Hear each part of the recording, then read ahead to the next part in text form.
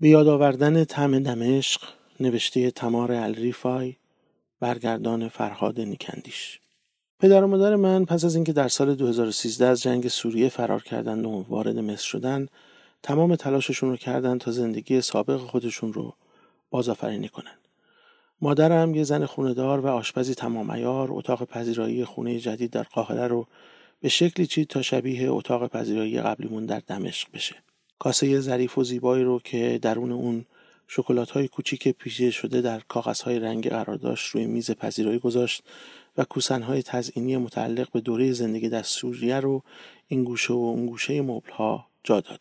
پدرم کنج دلخواه خودش از خونه سابقمون رو بازآفرینی کرد و خرت و پرت‌هاش رو روی میز کوچکی کنار صندلی مورد علاقه‌اش چید. وقتی مادرم غذا می‌پخت، آشپزخونه همیشه بوی ادویه‌های مختلف و روغن زیتون و سیر میداد. درست مثل خونمون در دمشق.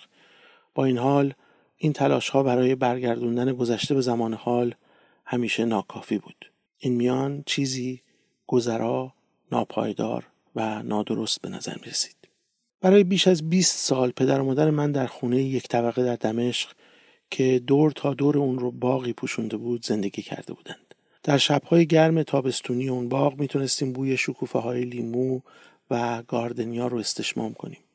به علاوه در تابستون دوستامون که صاحب بیشه‌هایی در اطراف پایتخت بودن برامون جعبه‌های پر از زردآلو و خلوی آبدار رو رسیده میفرستادن و این به اون معنی بود که وقت درست کردن مربا شده. یه آیین تابستونی مهم برای سوری‌ها. همسایه‌ها شیشه‌های فصلی رو با هم دیگه عوض می‌کردن و غرق بحث در مورد این قضیه می‌شدن که آیا مرباهایی که به طور کامل با فر درست میشن به همون خوشمزگی مرباهایی هستن که به روش سنتی تهیه میشن یا نه. همونایی که فقط چند دقیقه توی فر میمونن و بعد برای شکل گرفتن چند روزی زیر نور آفتاب قرار میگیرن. برای مادرم مرباپزی با جوشوندن زردآلوها توی یه دیگ خیلی بزرگ که آب توش قلقل میکرد شروع میشد. سپس میوه ها رو روی سینی میچید و یه توری سفید نازک رو روی سینی ها قرار میداد و زیر نور آفتاب میذاشت. او هر چند ساعت یه بار به زردآلوها سر میزد. اونا رو آروم با قاشق چوبی میکوبید و مجدداً توری رو برای محافظت از این مخلوط شیرین در برابر مگس‌ها سر جای خودش میگذاشت. گفته میشه که حواس نمیتونن خاطرات، عواطف و حتی احساسات فیزیکی از دست رفته رو بازیابی کنند. مارسل پروست هم در مورد اینکه چطور برخی نشونه ها حتی مزه شیرینی که یه بار در کودکی امتحان کرده میتونه دروازه‌ای رو به گذشته باز کنه سخن گفته. این تجربه به شکلی دردناک در مورد من هم صادقه. وقتی پوره بادمجون همراه با سس انار میخورم، مادر بزرگ مرحومم رو در حال آشپزی در خونه قدیمیش که تا آخرین روز عمرش در اون زندگی کرد بیاد میارم. هر نفخه شکوفه‌های پرتقال منو یاد گاز زدن شیرینی‌های پسته‌ای سوری که شهد طعمدار شکوفه‌ها از اون میچکید میندازه. تابستون گذشته روزی که مادرم برای اولین بار پس از ورود به قاهره مربای زردآلو درست میکرد، چیزی در خاطرم گذشت و پیوندی قدرتمند با زندگیمون در دمشق برام ایجاد کرد. زندگی که حالا غیر ممکن به نظر میرسه. وقتی اون عده‌ای از ما که سوریه رو ترک کردیم دور هم جمع میشیم درباره خیلی چیزا حرف میزنیم. از بحث‌های داغ سیاسی تا خاطرات احساسی و عاطفی. وقتی نوای دبکه رو میشنویم که یه رقص شاد گروهی سنتیه، صحبت رو متوقف میکنیم. از روی صندلی هامون بلند میشیم، دستهای همدیگر رو میگیریم و میرقصیم. مشتاق، عصبانی، خوشحال، اندوهگین، امیدوار و گاهی با چشمایی اشکبار.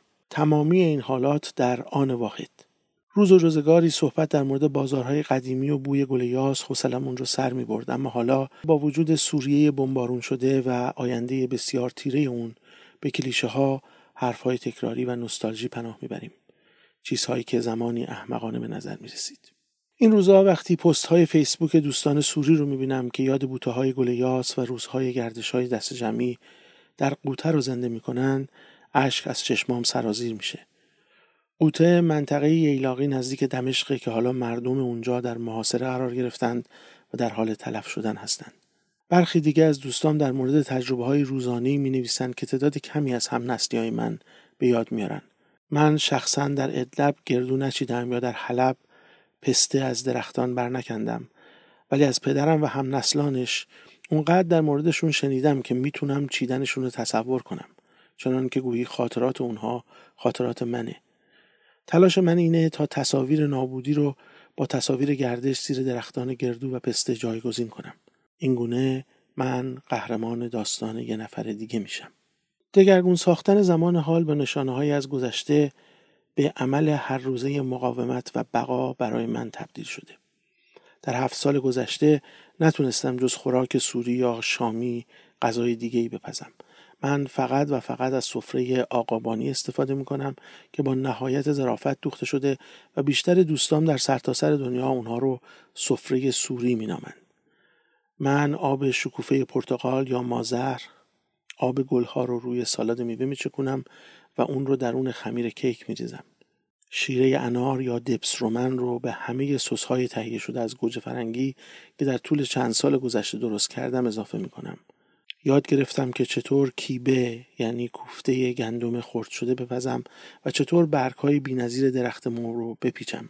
یاد گرفتم با شکیبایی ماست بز رو هم بزنم تا ماده اصلی شیش باراک، قطاب کوچیک شیرین پخته شده از سوپ ماست رو تهیه کنم.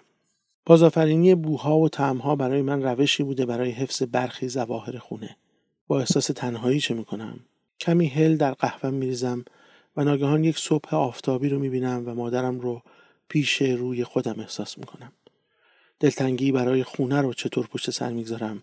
یه تیکه دارچین به سوپ خودم اضافه میکنم و اینجوری به بازار ادویه‌جات دمشق سفر میکنم. دلتنگی برای مادر بزرگم رو چگونه طاقت میارم. مرغ رو با برگ لورا و یک مشت پر از میخک به روش همه مادر بزرگهای سوری تهیه میکنم. برنج رو درون ظرف میریزم و اون رو با مخلوطی از ماست و ارده هم میزنم و سپس جعفری خرد شده و دونه‌های انار رو روی سطح برفی اون پخش میکنم. ناگهان مادر بزرگ مادری فقید من در گوشم زمزمه میکنه یادت باشه که ما با چشمامونم میخوریم. همه چیز باید زیبا و مطبوع به نظر برسه. باید طیف متنوعی از رنگ‌ها رو توی هر ظرف غذا داشته باشیم. نگاهی به فته‌ای که درست کردم میندازم و مطمئنم که اگر مادر بزرگم زنده بود حتماً به من افتخار میکرد. من اون رو دقیقاً همونطوری که اون یک بار درست کرده بود تهیه میکنم. اول لایه‌ای از نون ترد پیتا درست میکنم، سپس برنج با مرغ رنده شده، بعد ماست و نهایتاً جعفری خرد شده و دونه‌های انار تازه رو برای رنگی شدن اضافه میکنم. غذا رو برای مهمون‌هام سرو میکنم و منتظر واکنششون میمونم. به خاطر دارم دوستی که معمولاً در سوریه به دیدنم میآمد پس از اینکه چشمهاش رو بست و صبر کرد تا تمام طعم‌ها به دهنش هجوم بیارن به من گفت طعم دمشق میده.